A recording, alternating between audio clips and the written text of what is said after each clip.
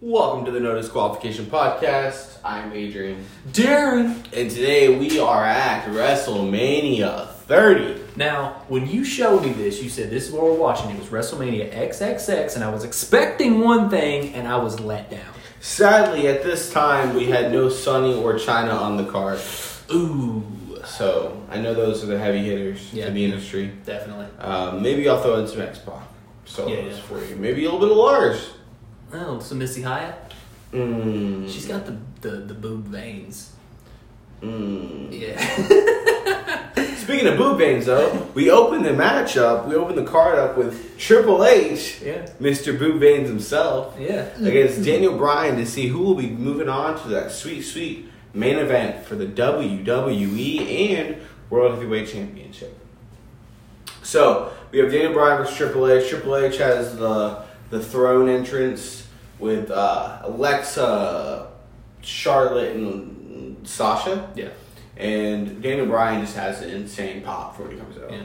I'll tell you, this is one thing. I was saving this question. I'm glad I just remembered it.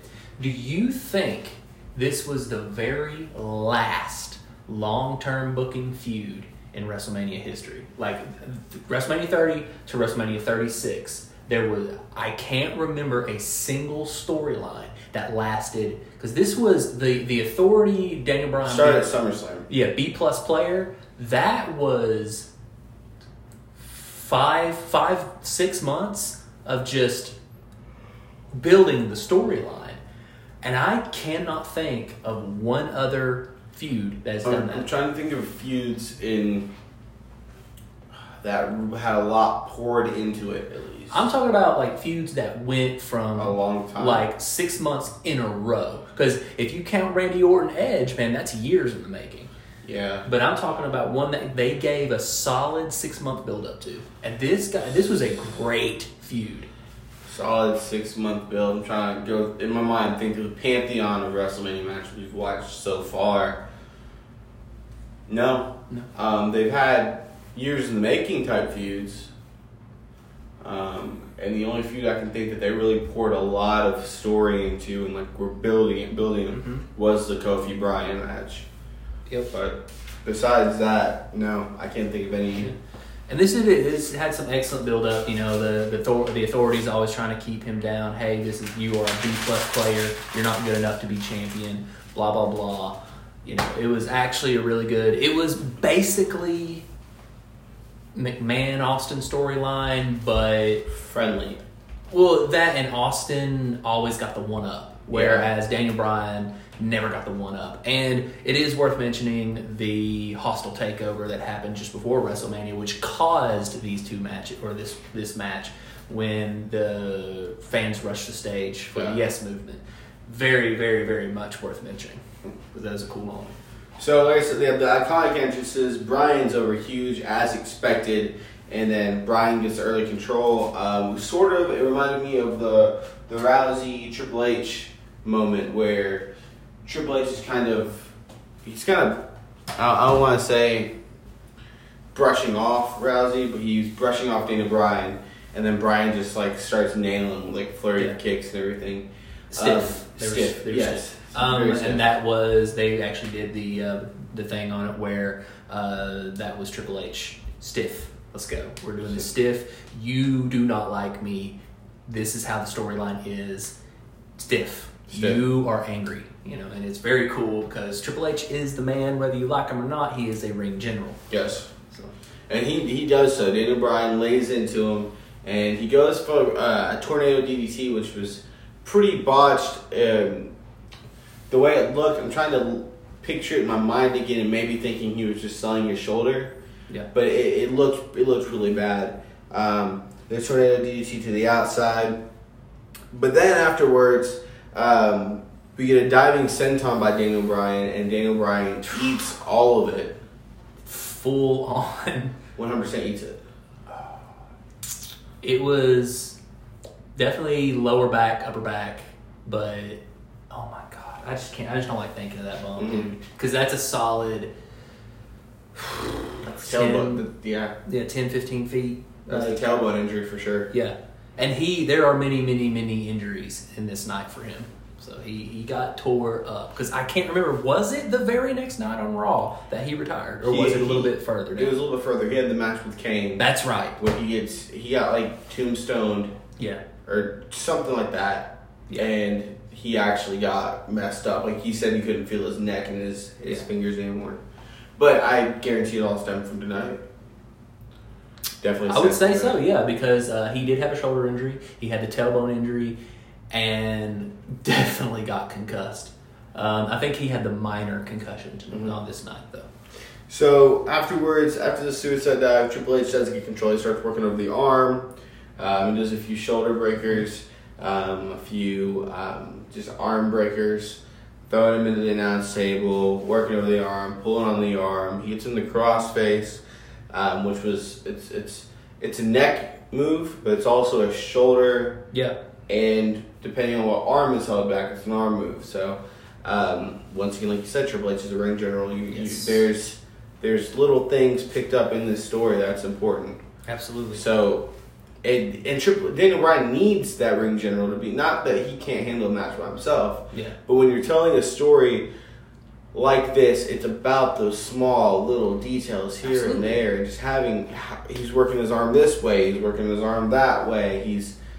And Stephanie, kind of like, she's maybe not as good in the ring and all, but she's still a ring general herself in that her just jabbing at Daniel Bryan through the whole match. You're never going to win this. You're not going to win this. It works because she's supposed to play the horrible human being. Yeah. And she was the one who came up with the B-plus player. And with Triple H and his subtlety, you mentioned one on the last match. He has a point where he pulls out a sledgehammer and he looks at it, and you're like, he always looks at it, and it's perfect when he does it because it's a double. It works on two planes.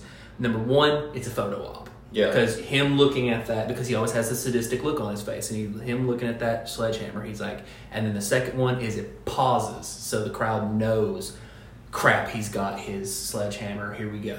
And so that just his little subtle stuff it's just subtle nuances, and he's so good at it. His pedigree, whenever he sets up for the pedigree, he hooks the arms and pauses just for a few seconds, but that's where you know this and is where when he had that long hair, he gets flips the hair up, looks at the crowd, looks both ways, hard camera, soft camera, boom, and he is so good. I mean, I can't necessarily say he is the GOAT, but ring psychology, quite possibly. And he's definitely needed for this type of match, this story that's being told. He's who you love to hate. Yes. And it's perfect. And you have him in the corner laying down, Bryan's in the corner, he's getting up, and what's the subtleties that Stephanie adds, where she runs over the corner and she's, hey, you gotta get up. He is getting up. It makes it feel believable. Yes. It helps you suspend disbelief and be enamored in the story. Yeah. And it's the wife, and it's not only, she's not just his wife, she's part owner of the company. Yeah. And this guy, this goat-faced little guy, there's no way he can be the face of the company and bring in money. There's no way. Exactly. And that was the whole point. It's not that, because she even says in many of her promos, it was never, you're not good enough. You are an excellent wrestler. It's just, you can't be the face. You're not that good. And so this guy's about to win, and he's going to ruin the company. So yeah, she's going to do what she can to make him lose. And that's why that's why this is next to as in authority angles, next to Steve Austin versus Vince McMahon. This is easily second place to the greatest authority storyline, because it was beautiful the way they did it, and kudos to Stephanie, because she really helped this through. And look, this Mania wouldn't be the Mania it is without the crowd behind it. Yes. Daniel Bryan, he gets up and he starts taking control of Triple H. You have big yay boos. I mean, the crowd's hot for him, and they hate Triple H. But this works into two Germans from Daniel Bryan. But then Triple H slides behind, gets him in a double underhook, and gives him German with a double underhook, which honestly, you don't see often. No. So That looked absolutely fantastic. Honestly, I remember the first time when they did that, I thought he was doing a Pepsi plunge as a middle finger. Because this was just after CM Punk had vacated the company, and I seriously thought he was going for the Pepsi plunge. And I'm like, oh, shoot. He nails him with that. He did it. And then Daniel Bryan gets a nice sunset flip powerbomb.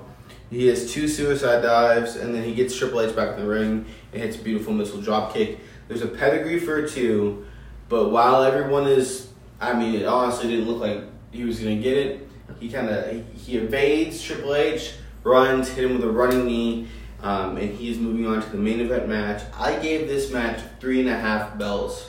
I gave it 4. I would have given it 3.5, but the storyline alone gave it an extra half. So I gave it 4 because it's brilliant storytelling. Yeah. It really is.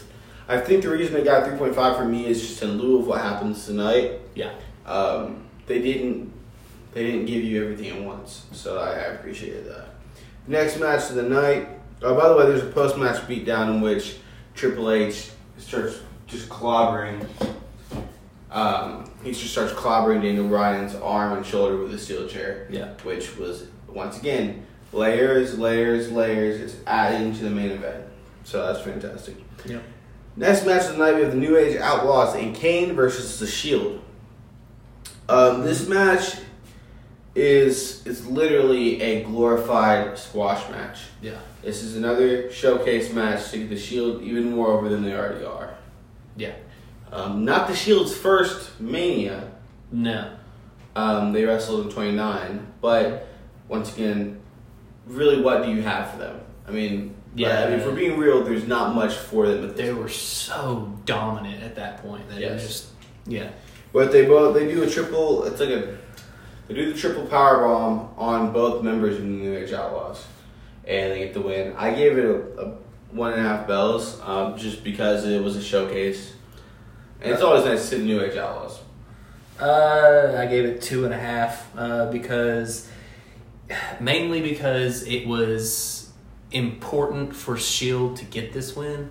Because at the time it was the Wyatt family and Shield, and they were really dogging the Wyatt family at this time, and so for them to give Shield the rub, and it was New Age Outlaws saying, "Hey, here you go, the Shield. You're the new people, man." And Kane as well. I mean, it's important to give the younger stars the rub, and this did create Seth Rollins and Roman Reigns, 2 of the top dogs right now, no pun intended, and in a way created Jon Moxley. So. Yeah. Well, regardless of if we really acknowledge, or if AEW fans, in which I've come to grow on it, as long as AEW quits mentioning WWE on Twitter and on their show, doesn't bother me. But I think we can all admit that WWE has had a grand hand in making Dean Ambrose. Given him his popularity, yes, but also if you watch Dean Ambrose and then you watch, I know it's the same person, Jon Moxley, if you watch them both, you can see that Ambrose is just a neutered version of Moxley. It's a WWE kids version of Moxley. Yeah, which is fair. And Moxley is, I mean, I'll say it, that he is better in AEW. I prefer watching Moxley to Ambrose. Yeah, that's fair. His matches are better there. Oh, yeah. I feel like he has some better competition. Otherwise, I would say, watching a Moxley AJ Styles match allures me more than watching like a Moxley MJF match. A Moxley Darby Allin match, I would rather watch watch like a Moxley freaking. God, I'd probably watch Moxley Ricochet. I was thinking Apollo Crews. Yeah. I'd watch an Apollo Crews Moxley match over Darby Allin. I'm sorry, Darby Allin just has no appeal to me. And he's very athletic, very awesome. It's just he has no appeal, and the fact that they're putting him in a feud with Sting, whatever. We'll see how that goes. But nonetheless, we have the Andre the Giant Memorial Battle Royal next. I can't believe I gave this the score I did. Anyway, it was. So, it took a long time for people to get eliminated. I felt like it really took a long time for people to get eliminated. Yoshitatsu is your first elimination, and then it's just the who's who of who's not getting eliminated. Here. There's the nice Kofi spot where he gets pushed out, his feet stems. Steel steps. That's a nice spot. Rey Mysterio was kind of just hiding the whole time. We have the New Day before the New Day in there. Kofi, Xavier, and Big E are in there as well. But the story is the final four. You have Sheamus, Del Rio, Big Show, Cesaro. Mm-hmm. And this is a showcase, regardless of what happens after Mania. This was a showcase for Cesaro. You have to think this is 30 years of WrestleMania. That's the big build. This is the last Mania that is numbered, that they recognize. This is a big build. And you have Cesaro doing a fantastic, obviously better than Hogan, pick up for the body slam, and body slams onto the Giant over the top rope. Better than Hogan, but not more iconic. Not more iconic. Yeah, we got to clarify that. Yeah. Someone on Twitter would be upset. Yes. But a much better body slam because it's stronger. Cesaro was absolutely the right person to win. That being said, though, until the Final Four, this is your quintessential pay-by-numbers battle royal. It's just, that is what it is. However, I did give this match 2.5 bells. I actually gave this a 3 because of that ending. Because that was a Mania moment. Mm-hmm. Like Cesaro picking up Big Show and just dumping him over the top. That's awesome. I like that. Next match, we have John Cena versus Bray Wyatt, accompanied by the Wyatt family. Bray offers himself to John immediately. John works heel, though. He starts to snap. You can tell he's starting to snap. He's starting to get a little crazy. He's making his horrible acting faces, which is just ridiculous. But he's working heel. He's choking Bray Wyatt. He's ignoring the count. But there's a point in the match where Bray Wyatt sits up. He does his little crab walk thing. He scares the crap out of John Cena, leading to everyone in the. It was beautiful. Everyone in the audience singing the whole world in his hands. We used to sing that at church on our bus, because, yeah. But so that's happening. There's a big tornado DDT, which was pretty impressive by John Cena. I'm not gonna lie. But he keeps fighting. He's trying to remain pure. He's trying not to give in, which he's already kind of given in. He doesn't hit him with the steps. He doesn't hit him with the chair. And there's an attitude adjustment for 2.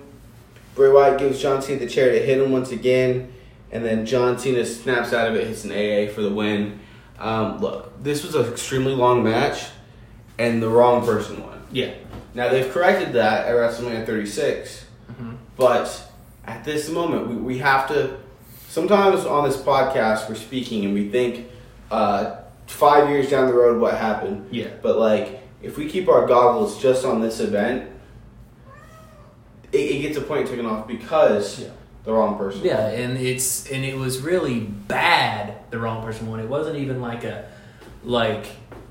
Cena hit him with a chair or did something major. He hit him with a random AA and pinned him. And it's just like, no, they should have hit him with 2 AAs or something. Super AA. Yeah, something like that. Do it to the announce table. Yeah. And let him lose by count out. And this was another point where you could have had Bray Wyatt win and create a superstar, but instead you buried him. It's like every single freaking pay-per-view he is buried. So I gave the match 2.5 bells. It went on way too long. The wrong person won. 2 for me. Way too long. I think honestly, if this match had been, I don't know, maybe 10 minutes shorter, and Bray would have won, it would have gone up. But honestly, that really held it down. Your next match of the night, you have Brock Lesnar versus The Undertaker, obviously for the streak. Now this starts off with a big belly to back suplex. Mm-hmm. And Brock has control for the most part, in some sense here. There's a point where the choke slam gets evaded. Brock Lesnar goes for the F5 attempt. He pushes, Undertaker pushes Brock Lesnar to the corner. He misses the big corner, big boot, and then he gets thrown outside and gets that leg worked over. Yeah, it's, this Man, I fully went into this match, like, when we started watching it, I'm like, I remember this match being so good, and now I'm going to watch it again, I'm going to hate it just like every single time we watch one of these pay-per-views. I think I actually liked it more this time. Yeah. It was so good. Like, it's Undertaker, not at his peak, but it's Undertaker when he was good, and Lesnar when he actually gives a crap. Yeah. And when Lesnar gives a crap, he is AJ Styles himself. He's phenomenal. Like, he is beautiful. I love it when Lesnar cares. And Lesnar and Undertaker were really good friends when this match was happening. Mm-hmm. So you can tell they have that chemistry. And it's killer. It's a killer match. I love this. I mean, even when it got slow, when he hit him with the two Hell's Gates, and then they got him in the Kimura, and then he flipped it around. Even when it got a little boring when it did that, it was still telling the story of two men trying to kill each other, wiping themselves out. Now, as the story goes, from Taker's account, and obviously you can tell during the match towards the end, he was concussed, and that leads to Brock hitting, after that point, 2 more F5s. And the streak is broken. Yeah. You have big old bug-eyed boy in the front row. Yeah, the bug-eyed black guy that everyone knows. And I wish they would have caught Lesnar guy in there to see his reaction. But I'm sure he was there. But I'm sure he was doing the whole doing the Lesnar pump. I gave the match 4.5 bows. 4.5 for me. It was just short from being perfect. Yeah, it was that little lull in the middle that killed it. But yeah, this was. I actually always said that CM Punk and Taker was the best after Triple H and Shawn Michaels, but I don't see how CM Punk and Taker beat this. So it's coming up, though. It's coming up. It's actually next. Yeah, next week. It's next. So the next match of the night, we have the Divas Invitational. A lot of hurry up and get your stuff in. Hurry up and get your stuff in type of action going on, leading to AJ Lee catching Naomi in the Black Widow, and Naomi doesn't actually tap. AJ takes her hand and she grabs Naomi's arm and makes her tap for her. Yeah. So it is what it is. It's 16 women thrown into a ring, expected to pull out a classic. It's 1 bell for me. Yeah, 1 for me. Not their fault, but still, I would have had an AJ Lee and Natalia match, or an AJ Lee and anybody but this. But that being said, I'm pretty sure, if my memory serves right, Paige debuts the next night and takes that title off for her. So. Yes. But now we are at the main event. We have a triple threat match for the WWE World Heavyweight Championship. Randy Orton, Daniel Bryan, Batista. This match has about a 6-month build towards it. Yes. This is not just a main event for Mania. This is a main event for a storyline. This is your bookend. Yeah. Batista and Randy Orton were supposed to work together to make sure that Daniel Bryan doesn't win.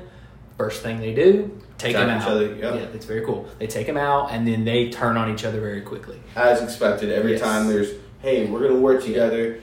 Sooner or later, they can't anymore. Yeah, and Batista and Orton are 2 guys that have the weirdest chemistry together. Yeah. Like, it's good chemistry, but it is odd. It's just odd, yeah. Yeah, because it's like they are weirdly similar. And then they are. They're very methodical in how they wrestle. Batista's never been a wrestler that's breakneck speeds. I mean, and Batista wasn't always the most exciting wrestler. He's a powerhouse. And then Orton's not an exciting wrestler. He's a more mental. So you get 2 boring wrestlers together, and somehow they create magic. Like him and Batista and Orton are magic together. Absolutely. Very strange. I love it. But and then you add Daniel Bryan into the mix, and you have a recipe. You have wow. Yeah. This is your wow factor right here. So Batista, after things break down, Batista gets thrown onto the steel steps, and then Orton is dominating. Orton is whipping on both of them. He's going back and forth. He hits a little pose on the steps, which is a little nice photo op right there. Then Bryan gets them both in the ring, starts trading kicks back and forth. Yep. Yes chants galore. Yes. Then he gets in the corner and starts trading corner drop kicks. The crowd is on their feet. We get Batista bomb for 2. Then a suicide dive from Daniel Bryan onto Stephanie, Triple H, and Scott Armstrong. As you pointed out, Stephanie actually tweaked her ankle here. She was wearing about 6-inch heels, so that's not a good option for ringside gear. But she looked great. Yeah, she always does. Then we get the Batista Bomb RKO combo onto the steel onto the announce table. God, and Randy suffers the brunt of it. He really does. Landed on a monitor, and it cut him. Cut his back right open. Yes. But after that happens, you go back in. They take Daniel Bryan on a stretcher, and the crowd's just like, okay, all right. We knew this was gonna happen. We knew we were gonna be excited for it. Daniel Bryan was gonna look resilient, but Randy Orton's gonna retain. And Batista's gonna get it. Yeah. But that's not what happens. That's not what happens. Daniel Bryan runs in the ring. Quick little house of fire. He hits the running knee on Randy Orton. Batista throws him out of the ring, goes for the count. Randy Orton kicks out. But then, as Randy Orton is laying on the outside of the ring after taking the running knee, Daniel Bryan gets Batista in the yes lock, and he secures the win in the WWE World Heavyweight Championship in what Michael Cole said, the Miracle on Bourbon Street. There was the concussion to Daniel Bryan was suffered in this match when Batista was supposed to spear Orton. Orton moves out of the way. He ends up spearing Daniel Bryan right in his head. Right in the head. Right in his head. And he gets full brunt of Batista's shoulder, and Batista is not a small man. I didn't understand that. That is my phone for some reason. It's okay. A lot of people did not understand that. Yeah. So, I gave this match, you want to say it at the same time, see no tomfoolery? I actually gave it 3.5. Really? Yes. You gave it 4.5. Yeah, I gave it 3.5 because it was really overbooked. It was really overbooked. Yeah. I think, for me, the 4.5 comes from just the story. Yeah, the story's great. Just singularly looking at Daniel Bryan. And I look back at it, I'm like, wow, that was, okay, it was kind of cool, but, like, not that big of a deal. Yeah. Blah, blah. I was so tired of the authority angle and everything. Yeah. And Daniel Bryan's title reign was it was really disappointing. Yeah. That was definitely to appease the fans. But I look back at it, and I'm like, wow, it was actually really entertaining. Yeah. That's why I got 4.5 for me. I can say this is my favorite Mania we've watched. Period. Yeah. I think 35 is still mine. Yeah. Understandable. Just for Kofi Mania. Yeah. But this is the runner up. The worst Mania we've still watched is probably the last one we just watched. Yeah, that was bad. That was 31. Yeah, garbage. Yeah. Now, best match of the night? Taker Lesnar. I was so in love with that match. Now, even though it didn't get the highest score, I always kind of do the best match of the night on something. What out of these matches, what would I go back and just watch? And it would be the main event, the triple threat match. Yeah. I would go back and watch that anytime. Worst match of the night, I think it's pretty simple. Yeah, the ladies. The ladies. Yeah. No fault to them, but that's no, it really was not their fault. The division was really weak at the time. Oh yeah. Now we have the star of the night. Brian. It's yeah. actually I got a little bit of a tie, but Brian wins it overall. Brian and Lesnar, because Lesnar ending the streak is a huge moment. But overall, tonight's star was Brian. Who is your Nia Jax of the night? The person who booked the women's match. Huh? That's it. Brie Bella. Because as we pointed out, I'll get to it in a second. Yeah. Spot of the night. Spot of the night. What did I say spot of the night was? Oh, no. Just Cesaro throwing Big Show over. Just the awesome moment that was. I agree. And then your botch of the night. The spear to Brian's head.